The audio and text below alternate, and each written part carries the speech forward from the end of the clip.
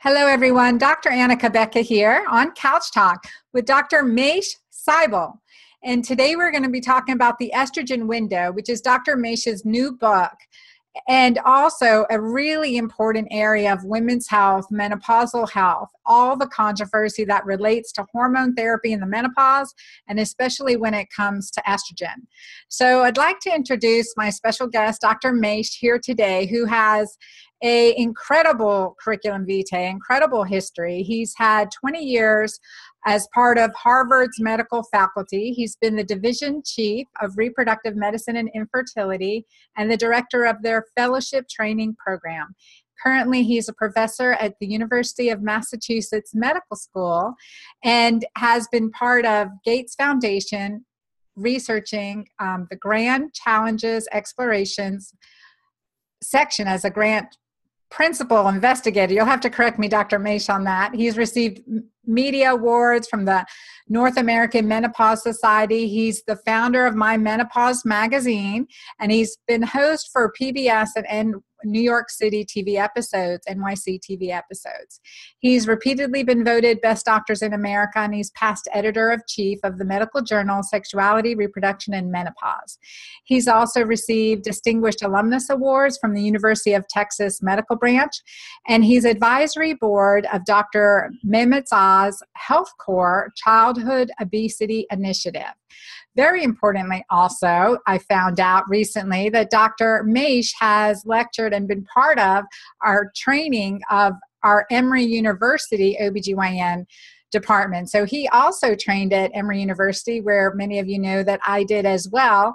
And we were just reminiscing on that a little bit before our call as well. So Dr. Mache, it's so great to have you here today. I'm really thrilled to be with you and sharing in this opportunity to spread some word that I think will be helpful to women. Oh, yeah. Well, talk to us about the history you've seen over the last couple decades regarding the hormonal challenges that we face. I mean, I have had a practice since I trained at Emory in 1995, and I've seen kind of an evolution of this whole hormonal, menopause prescribing patterns, et cetera. And I would love your input and just kind of how you've seen it evolve. Well, estrogen is a fascinating hormone. It's been around since only 1942, but it seems like forever. But think about it. Before 1942, there were no treatments for women in menopause.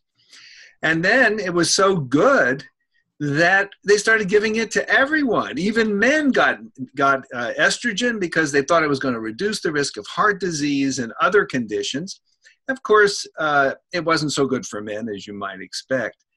And then what happened is, since they didn't know the dosage and they didn't know how long to give it or anything, it started to cause problems like uterine cancer, because if you have a uterus and you get estrogen in your normal menstrual cycle, you have to get some progesterone to ready the uterine lining for implantation for a pregnancy. And if that doesn't happen, you have a period and the lining sheds. So if you don't get that progesterone, the estrogen is harmful potentially. And then it got good again. And eventually there was a study to prove everything was happening was documented. So in 2002, there was this Women's Health Initiative study, the WHI. And in that study, they wanted to prove that estrogen was good for your heart and many other things. And that would be important because women who worry so much about breast cancer, in fact, are 10 times more likely to die of heart disease. And that's a big, big issue for women. That'd be a huge gain. But what ended up happening is the study showed that women had an increased risk of heart disease and an increased risk of breast cancer, dementia, and a lot of other conditions if they took estrogen. But they got it wrong. And I'll explain to you why in a minute, but may I continue or? Oh, yeah, please, because that Women's Health Initiative, I was just a few years into my medical practice in Southeast Georgia and had been following the Women's Health Initiative because at Emory, I was part of an investigator on the HERS trial, right? Hormone and estrogen replacement therapy in women with cardiovascular disease, and looking at at that trial. So I was keen on it because I knew just that, hormonal therapy had so many benefits for our menopausal patients. And then this research hit the press, and I had to go, like you did, to the original research papers and investigate exactly what did they say, but it really did unnecessarily cause some craziness. Well, you make such an important point, because something that was supposed to help so many women actually harmed so many women. And here's how they got it wrong. In that one study, the way it was divided up is the women who got the estrogen, and in this case also a synthetic progesterone called Provera, they got this combined pill, and most of the women who got it were between 60 and 79 years old. And many of them were smokers, they had diabetes, and they had hypertension, high blood pressure. And the women who didn't get the medicine, the ones who got the placebo, were largely healthy women aged 50 to 59. So if you compare, women who are 50 to 59 and healthy to women who are 60 to 79 with medical issues, who's going to come out worse, whether or not they get hormones? I mean, the women who have the older age who have medical issues, and that's what happened. But it took a long time to sort this out. And what happened to me personally was, that was in 2002. 7 months later, there was another article that came out, and this time it was about a new gene called the BRCA, or breast cancer gene.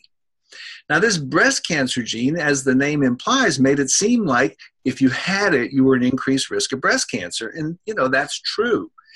And what happened is, my wife, who had many, many women in her family die of ovarian cancer, was worried that she would have this BRCA gene, because in fact now it's called the breast and ovarian hereditary syndrome gene.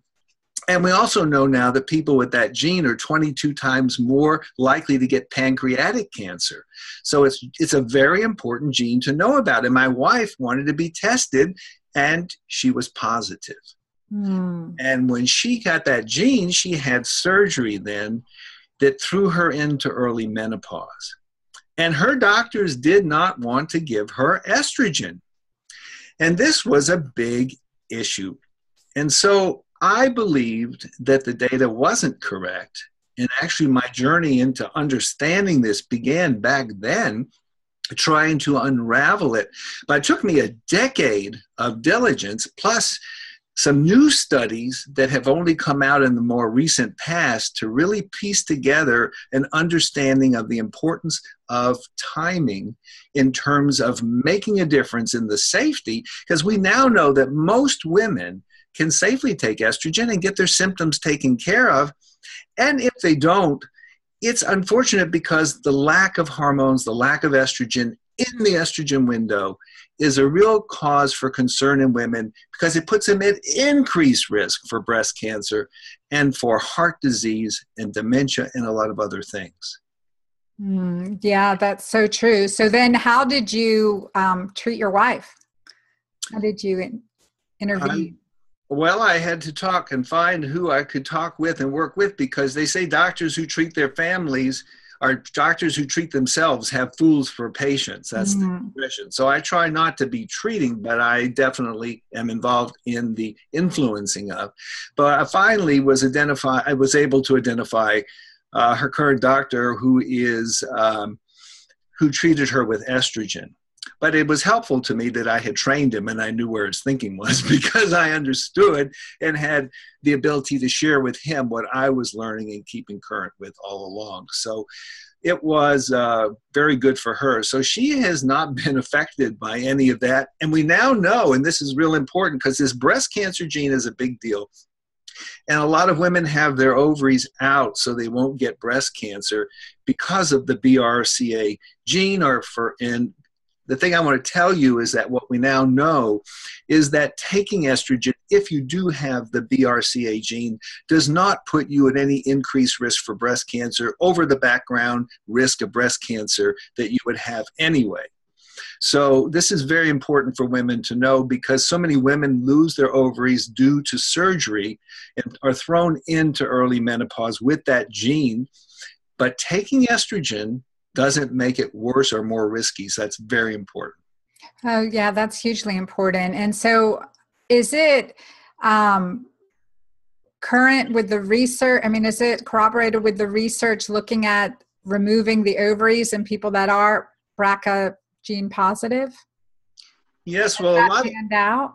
a lot of the reason the surgery is done, some of it is they thought was for breast cancer, but a lot of the reason is because of this increased risk of ovarian cancer.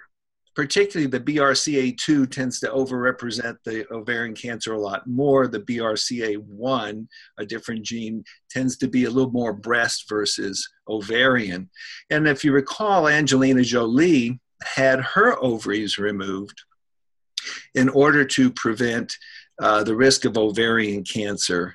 And we don't think of someone like her as in menopause. She's very attractive. She's right out there. So she made a very courageous decision to go public with this information, but she is on estrogen, and she talks about that. She's on a transdermal estrogen, and she is on an IUD with progesterone in her uterus in order for the lining not to build up as a result of that estrogen.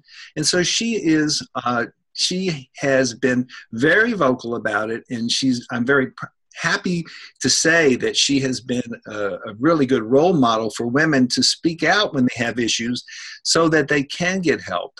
And that's very important. Yeah, I think what's interesting, training in our same residency training program, we were very surgery heavy, right? I mean, that's a big goal. We're going to treat the patient. We're going to fix the problem, and that's going to be it. And what I then noticed in private practice over the past couple of decades, the cause of the problem is still there that caused the uterine issues or bleeding issues or the ovarian cyst issues or et cetera. And that getting to those underlying issues has been so key, and where my whole emphasis into functional medicine took me, right? And using bioidentical hormone replacement therapy and really, helping people achieve the lifestyle changes that support healthy hormonal balance. But one of the pieces of research that really struck me, which I didn't know in residency, was published that showed women who have their ovaries removed before age 65 have over a 50 to 75% increased risk of coronary vascular disease. Mm-hmm. So hence the argument for early intervention with hormonal replacement therapy or, estrogen replacement therapy could be for that reason, and certainly in patients that are high risk with the BRCA gene positive, but in general, conserving the ovaries when at all possible, but then using, the research showed that using estrogen at the time of surgery or shortly thereafter decreased or pretty much obliterated that really significant increased risk. So let's talk about that, because I know you addressed this in the estrogen window. Right. Well, it's a very important point you're bringing up. Very, very, very important, because a lot of women think that when you go into menopause, you're older. But I want to explain to you that menopause is not about age. Menopause is about transition. And it's about the hormonal transition that happens in a woman's body. Now, why does that matter when we look at it as a transition? I like to consider it a transformation, like the butterfly coming out of the cocoon. Thank you very much, being 50. Well, it certainly can be a transformation as well, transformational. But the point I want to address is that 5 to 10% of women go into menopause before age 45. And 1 in 100 women goes into menopause before age 40. And 1 in 1,000 goes into menopause before age 30. And the symptoms often begin as much as a decade before that. So I want to really emphasize that if you are having symptoms, foggy brain, suddenly starting to gain weight you can't account for, you're having funny palpitations in your chest, you're starting to have some issues with intimacy, it could be early menopause, and you have to be aware of that and just talk about it with your healthcare provider. This is really important. Now, the issue of heart disease is really a big deal because in a study that was published in the last year, there was a study that looked at the impact of avoiding estrogen on women's longevity. And let me tell you what they found. They found that as a result of not taking estrogen, based on the fact that in the Women's Health Initiative, that study we talked about, a few years later, there was another report that came out just in women who had had a hysterectomy. So they only needed estrogen. Remember, we said earlier, you only need the progesterone or the progestin to prevent the lining from building up. But if you don't have a uterus, you don't need progesterone. In women who take estrogen only in particular, the risk of heart attack goes down a substantial amount. So much so that the actuarial study that was done at Yale University showed that up to 50,000 women died prematurely because they avoided estrogen between the years of 2002 and 2013 when the study was concluded. Now, that's a lot of loss of life, a lot of loss of quality of life when women are at their peak of their productivity, of their capacity, and it's really unfortunate. So estrogen really does have a positive impact on the heart, which was what we thought before the 2002 study, but got buggered up a little with the misunderstanding of how it was collected. Well, I think you make some really great points there. Definitely the 2002 study overshadowed the benefits for sure that women do achieve. And then also the flaws, the inherent design flaws to the study, which used a synthetic progestin, which does not act like bioidentical progesterone, which increases cardiovascular risks, issues, coagulopathies, etc., as well as breast cancer. And the research that looked at comparisons between bioidentical progesterone, prometrium, or oral or transdermal versus the synthetic, we know that they are two different, really two different species for the body. So they shouldn't be, and in our medical literature, unfortunately, and in the lay press, it's confused. So women got afraid of bioidentical progesterone, which I believe, and I emphasize that we need it with or without a uterus because it does help the underlying cause of many of the reasons that we end up with a hysterectomy to begin with, but also the benefits on the brain, the breast, the bones, neurocognitive, sleep, etc., that we do benefit from, especially if they've had ovaries removed, and looking at using bioidentical, very low dose, transdermal or oral to help with those symptoms too that menopausal women are experiencing. But you are so right. This transition time period, I was diagnosed with early menopause at 38 years old. Wow. For ovarian failure. Right. And so told I was never going to be able to have another child, and the devastation upon devastation for women listening of how that feels. It's a box of Kleenex talk when I've talked to women like that, which happens a couple times every year.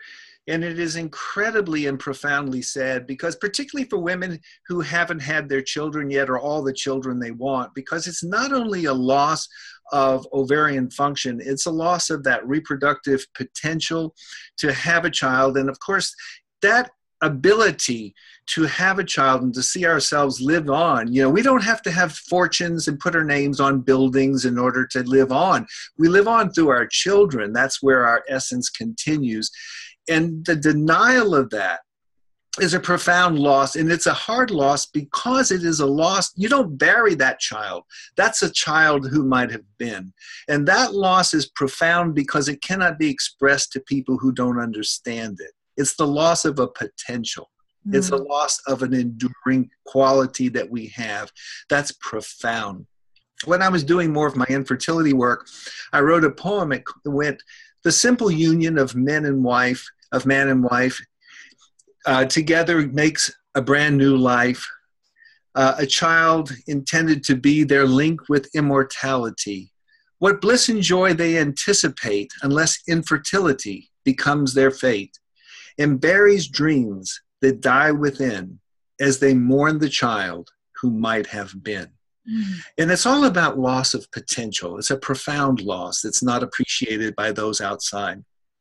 But the thing that is important, and I wanted to go back to our original, is why the estrogen is so binary in its effect, is because estrogen taken in continuity with the end of menses, whether it's at 38 or whether it's at 58, it prevents plaque formation. It prevents buildup of thickening of the lining of the arteries, which leads to all these problems. But in the absence of that protective quality, if you leave it alone until you're 60 or 65 and start it then, what can happen is the clots now are formed, though not the clots, but the plaque is formed and they become more brittle and loose. And estrogen then, at that phase, introduced late, can increase the risk of stroke and increase of blood clots. So it's this binary experience with estrogen, protective as long as it's continued. But if a gap occurs, then the plaque that's there is more susceptible to harm, to cause harm, and estrogen enhances the harm if given later, not so in the beginning. And there's been so many articles. There was a year ago a paper from Finland and 500,000 women showing that women who take, in this case, oral estradiol, and even if they took progesterone, but bioidentical progesterone is the primary one, they not only had less heart attacks, but they lived longer than women who didn't take estrogen.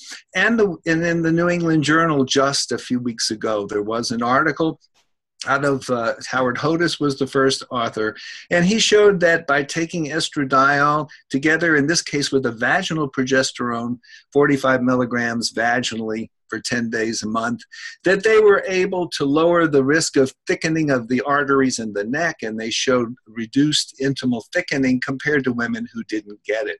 So there's lots of data, as long as they get it in that, particularly if they get it in the 6-year window between menopause and the next 6 years. If they wait 10 years and take it then, the plaque increases. So this is very much the estrogen window, and I'll just show for a minute my book here, The Estrogen Window, and it is really very impressive, and it's different for your face, it's different for your brain, it's different for your breast, it's different for your bones, your bladder, and so it matters. You have to understand this, because my goal for you is to become a partner with your healthcare provider. You cannot go in there for 8 minutes and get the information that you need if you know nothing. And just this last, I think it was March 3rd, 2016, there was an article in the New England Journal showing that because of the misinformation that has come out, 80% fewer women are taking estrogen today than they were in 2002. And because nobody's taking it, relatively speaking, the consequence of that is that the doctors coming out of training don't know much about estrogen or menopause treatment. Many of the primary care doctors don't. Many OBGYNs still don't, because they haven't had the time. They're working hard. They have read well-intended but misguided studies that have caused women to suffer unnecessarily. And hey, it can be safe and it can be helpful for you. That's what I want for you, every one of you, to benefit from. Not to have the fear of it. And one of the things that I liked really about your book too is just the helpful charts and diagrams and, you know, the different types of estrogen and your recommendations and input on all of those. And I think that's so useful, because we have to have a conversation with our patients. And as a woman, you want to kind of know what's available and be able to speak. Well, this one would suit me more, like the patch versus oral. And I kind of want to ask you about this, Dr. Mache. I had this kind of rule of thumb, clinical practice rule of thumb, if you will, that if a woman, you know, I would do oral estrogen prior to the onset of cardiovascular disease or age 55, and then transdermal estrogen, because of the oral has a slightly different, we know that prior to the onset of heart disease, it may promote healthy blood vessel or angiogenesis. But after, we risk the oral, especially with oral estrogen, we risk increasing in the inflammatory markers and hence the plaque formation. So transdermal estrogen may still be an option in those patients. Well, I tell I tell my patients that estrogen is a 5-year renewable option because two things happen in medicine. Number one, the patient changes, her symptoms, her condition, her age, her other illnesses and other things, and the data changes. So I'm always saying you have to renew your visit to this. But to address what you're saying, transdermal has a particularly beneficial component to it because in general, it is less likely to increase blood clots and less likely to cause a stroke and these kinds of things. Anything that's sort of because it bypasses the liver, which when you take something by mouth, it goes through what they call the hepatic circulation. It's going to this causing the liver to make increased blood clotting factors. So by avoiding what they call the first pass, you're safer with the transdermal, whether it's a cream or whether it's a patch or a gel, whatever. Now, the thing about it is that what we're finding is that if the dose of oral is kept low, like for instance, if it's a conjugated estrogen, such as one called Premarin, and it's like 0.3 or lower, or if you're down in the bioidentical types, the estradiol or whatever brand they might happen to be, and you're in like the 1 milligram amounts. So you're in about those dosages. That seems to fare pretty well with the blood clots as long as the dosage is in the lower half of the dosage regimen. But these are, as Mark Twain said, all generalizations are inaccurate, including this one. But in general, that's true. So if people, women have been trained through decades of taking birth control pills, and so they're accustomed to oral medication. And what happened is in 2002, when the original study came out, there was transdermal, but no one was taking it. But now transdermal is begun to be taken more often. So the reason is people were afraid of Premarin, and transdermal was the main one. But, there's also understand that the transdermal, the ones you get from the drugstore, are FDA approved, and they are bioidentical, and they are consistent. And one of the things that's coming out about the compounding pharmacies right now is that while they can be very good, when they have taken estrogen prescribed by the same prescription given to 12 different compounding pharmacies, the dosages were all different that they actually got back when they took those filled prescriptions to a chemistry lab and analyzed it. And in general, the estrogen tended to be 50 to 80% higher in dose, and the progesterone tended to be 50 to 80% lower in dose.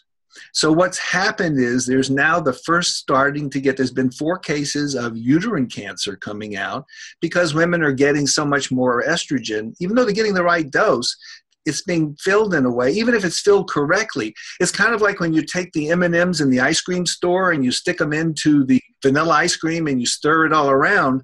Sometimes you stick in a spoon and you get a bunch of M&Ms, and sometimes you don't get a bunch, you don't get any.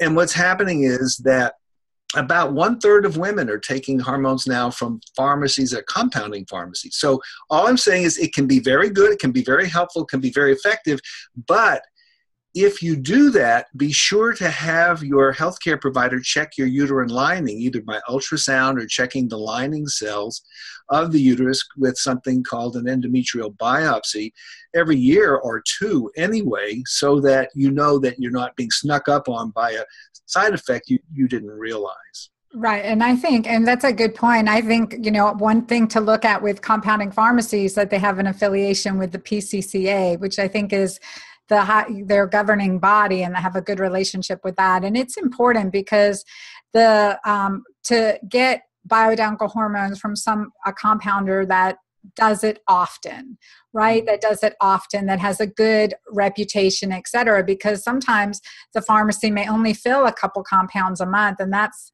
not the familiarity that we necessarily need, especially for intricate customized hormone therapy. So that's an excellent point.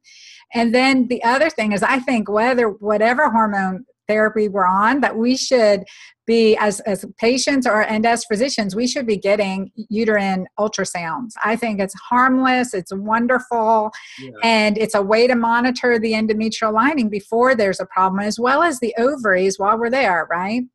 I think you made a good point, because right now, insurance doesn't often won't pay for ultrasounds of the ovary. And there's been a lot of confusion about whether or not they're cost effective. But every cancer is small before it's big. And my belief is that, today we have a third of the country is overweight and a third of the country more is obese. And what that means is those ovaries, which at the time of menopause are about this, they go from about this big to about this big. And it's pretty hard to feel through the belly of a quite heavy set woman. So ultrasound can be sometimes the first way to see that, and then you also get to see the uterine lining. And if the lining is below 4 millimeters, pretty much no risk of uterine cancer, and you get the extra benefits, as you said. It's a very good point you're making. Yeah, I'll give the ladies a code if their doctor doesn't know, V58.69. I mean, surveillance for long-term use of medication.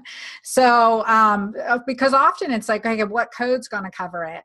And so knowing that code can, help the insurance company cover it. We've got a long-term use of medication code. So that's helpful. And speaking of, vaginal ultrasound, we get a good image.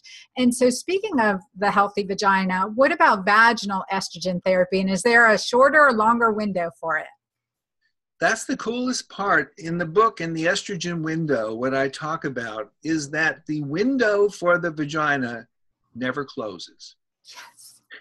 So that this is really important, because for women who are going through menopause and aren't taking estrogen, the vaginal changes occur over time after menopause. So menopause, by definition, is, if it's natural menopause, is a year after your last menstrual period. Of course, if your ovaries are removed, you're in menopause at that time, regardless of your age. So what happens is the symptoms creep up, and what happens is the vaginal tissue is very receptive to estrogen. And in the absence of estrogen, slowly, the tissue flattens, it narrows, and it shortens. And so being sexually active is helpful to prevent that from happening, but even so, it can happen. And usually it starts about 3 years after menopause and beyond. And a lot of women do not associate vaginal dryness and vaginal pain with menopause. But it's, in fact, probably the most common symptom if you wait 3 years out or more. And the thing about it is that every other symptom of menopause typically gets less with time, but the vaginal changes typically get worse with time because they're unopposed and it continues to narrow and shorten. So here's the thing. Vaginal estrogen is incredibly safe. Yes, it's true that some of it will get in the bloodstream, but depending on your choice, very little and not enough to worry about. And here's something that is really important. Just in the recent past, the American College of OBGYN passed a practice bulletin, and they said that women with estrogen receptor positive breast cancer, yes, estrogen receptor positive breast cancer, can take vaginal estrogen. Now, of course, you have to work with your doctor and your oncologist, and it may not be the first choice, but it's a totally appropriate choice where intimacy and discomfort becomes a problem. And let me say, for some women, vaginal discomfort is so great they can't get on the ground and play with their grandkids, they can't ride a bicycle, they can't be running and jogging, and sexual intimacy, of course, is an issue, but just activity and so forth can be painful because the lips of the vagina will rub together, causing discomfort. There's no reason, even whether you are a current breast cancer patient, whether you are a survivor past breast cancer, or even if you are on tamoxifen, yes, an anti-estrogen, you can pause treatment for a short while and get vaginal estrogen to relieve that part of your life. There is no reason to struggle through breast cancer treatment and suffer this way when there is absolutely beneficial opportunity for you to live your life as wholly and fully as you can. Oh, that is such good points there, because it is so important. And I think too, the vaginal dryness and as an issue can be in the whole perimenopause arena, where it causes the unspoken, the silent disconnect between, a husband and wife. Is that, okay, well, if you're going to hurt every time you have sex, you're experiencing dryness, you're experiencing messy discharge afterwards, why would you want to have sex? I mean, you're naturally going to have a decline in receptivity and decline in desire. So that's an important issue, but not only just for, and I also want to tell clients, because this is just something to realize, is toilet paper trauma, right? With the vaginal dryness, in the perimenopause with irregular bleeding from vaginal dryness, tampon trauma. I mean, we really have these experiences as women, and it doesn't have to be that way. But also the connection with incontinence. And, the sequela of the thinning of the vaginal mucosa and the shortening of the vagina, but also the, growing incidence and trauma of incontinence. I want to tell you another thing that's very important too. For many women, as they get older, they get into their 70s, 80s, 90s. Okay, and then what happens is many of them either don't take estrogen, aren't taking estrogen, or they discontinue estrogen. Who needs it? I'm 90. Well, you do. Here's why. Because what happens is, for the very thing you talked about, remember I talked about how the tissues shrink. Well, the urethra is that little tube that goes from the bladder, and the urine comes out through it, and it comes out the top of the vagina. So what happens is, as the tissue in the vagina shrinks, the urethra sticks out. So what happens is it exposes the urethra to the bacteria that are normally in the vagina, totally normal bacteria, and it causes them to increase the risk of bladder infections. And we know that local topical estrogen on the vaginal area there, as aging occurs, is as effective as antibiotics in preventing recurrent UTIs. Now, a UTI, urinary tract infection, is important because it's a bladder infection, of course. But what happens to untreated bladder infections, and particularly in older women, is they become septic. They end up getting an infection in their bloodstream. And then what happens then? Their bloodstream sends blood to their brain, and what happens is they get encephalitis. So because of a little lack of estrogen in these individuals, they end up with bladder infections that lead to sepsis, that leads to brain inflammation, that puts them in the hospital, from which they may not recover. And many an older woman has been lost at that time of life by unsuspectingly a bladder infection. So I encourage you, for your moms, for yourself, for whomever, to consider this. And the thing about it is that a lot of times older women, a lot of times any woman, they don't drink enough. So they're not enough water, they're not hydrated. So their urine's more concentrated, and the bacteria are more dense at that time. So it's a greater risk for women. So I really want you to keep this in, front of your mind, for your moms in particular. And when they don't feel right, when they've got that back pain that's not right, or it hurts somewhere, or they're kind of getting foggy, and Mom, what's going on here? Bladder infection. Talk to the doctor that day, not tomorrow, not it's Friday, I'm going to check on Monday. That day, because in older people, that's the difference, and then they really go down the tube. So it's all preventable. They don't notice the increase in urgency. They have it anyway, right? So, but now it's due to an infection, and it can be devastating. Yeah. Absolutely true. So with that, what do you recommend for women who don't want to do hormones? What options do they have? Well, of course, it depends on the individual herself. But, there are a number of options that are available. There are prescription non-estrogens. And so there is things for vaginal dryness. And, Asfina is a new medication. It's a SERM, a selective estrogen receptor modulator. So that can be used. There's also a new medication, a relatively new medication for hot flashes, which is basically one of the old antidepressants, but it's in such a low dose that it doesn't help depression at all. And that's called Brisdale, and it's available for women. It's sold as a prescription that can lower hot flashes. And then I think what's a very intriguing new medicine that's just come out is a combination of our old friend Premarin together with a serum bazodoxifene. So it's an estrogen and an anti-estrogen combined together. Now, this anti-estrogen is good for your bones, and it protects your breast and your uterine lining. So you can get the estrogen where you want it and block it where you don't want it. And what's good about it, while it hasn't been tested in breast cancer patients and it hasn't been tested, with all these different indications, it's a very intriguing option for women who are, have a family history of breast cancer, particularly frightened about it, or, other sets of conditions. Then, of course, there's the good old ways that everyone does things to stay healthier, whether or not you take estrogen. Your lifestyle matters. You cannot be well if you take estrogen and nothing else happens. If you're still eating cheeseburgers and tacos and you're still not exercising at all and you never get any sleep and you're stressed out of your mind, estrogen is not going to make your life perfect. So you've got to go back to the basics. Get 7 hours of sleep a night. Lower your stress. Get into Tai Chi, meditation, whatever helps you. Yoga is excellent. You want to eat healthy foods because without healthy foods, your cells are getting unhealthy fuel. It's not good. You don't want the high lead gas in your car. Don't knock your system.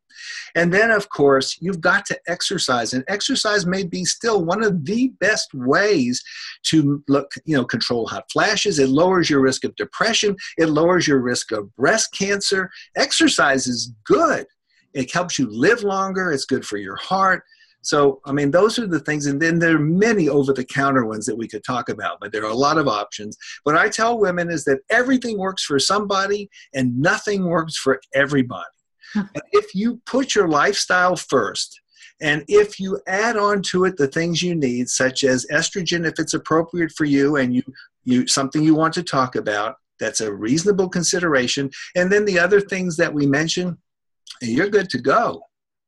Well, I think that's a great point because, our lifestyle, I say TLC, right? Tender loving care or therapeutic lifestyle changes. We can all use more of that.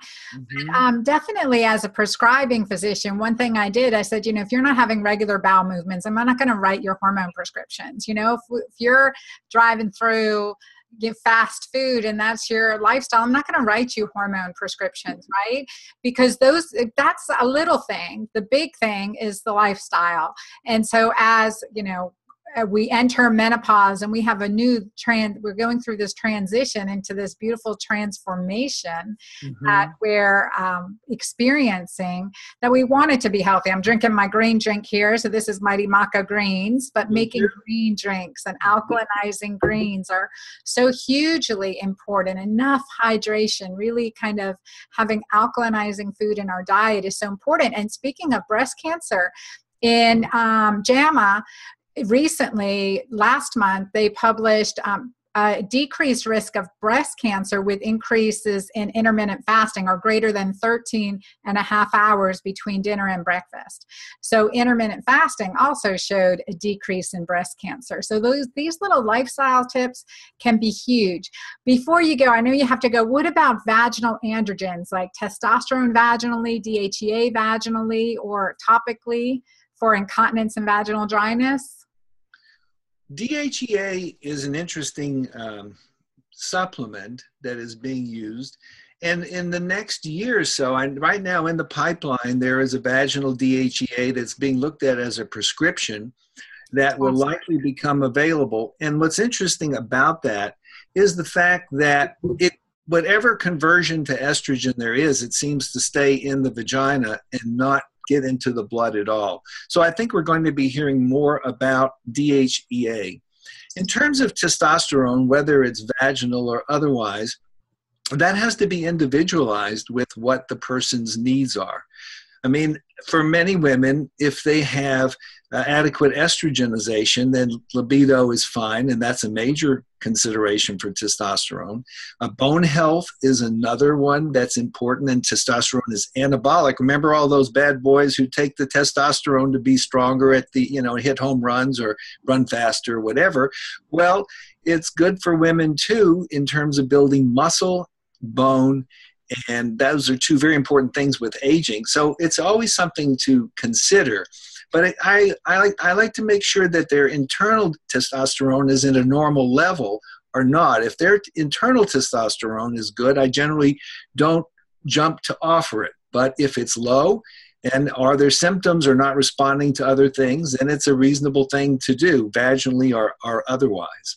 Yeah, especially with incontinence, I found it tremendously beneficial. And just a heads up too for our audience, my Jelva cream is coming out. So that's my topical vulvar cream that has some plant stem cells and topical DHEA. So a little benefit for us to use externally there.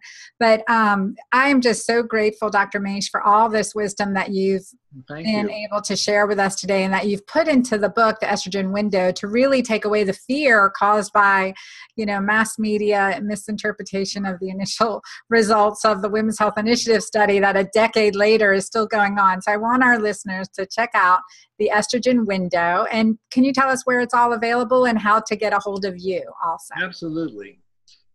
You can find the book anywhere books are sold. It's on Amazon, Barnes & Noble, and bookstores. Everywhere, as a matter of fact, it's now currently being put on the tables in front of Barnes & Noble. Also, if people want to get in touch with me, there's a couple of ways. You can go to drmache.com, drmache.com, and my website is there. And also, every month, I talk to women from around the world and offer answers to their most pressing questions. And if you're interested, you can go to Ask Dr. Mache, AskDrMache.com, and I'm happy to answer your questions. But something that might be interesting to the listeners is I have something called menopause quiz. And if you want to know where you are in menopause, if the symptoms are due to menopause, and kind of get an idea how you are with other women, go to menopausequiz.com, take the quiz, it's interactive, and then you'll get nailed back a score that will tell you where you are compared to others and offer you some tips and information that will be helpful to you. menopausequiz.com. All right. Well, thank you so much, Dr. Mache. Thank you to all our listeners for being with us today. And then again, to check out Dr. Mache, drmache.com, and his book, The Estrogen Window. And for every woman out there, that wherever you are, whatever condition you find yourself in today, that you can be better tomorrow. And then definitely look for the answers and don't settle for a no. Wish everyone a beautiful evening. Thank you, Dr. Mache. Thank you so much for having me. What a pleasure it's been talking with you. Enjoyed it so much. I did as well. Thank you.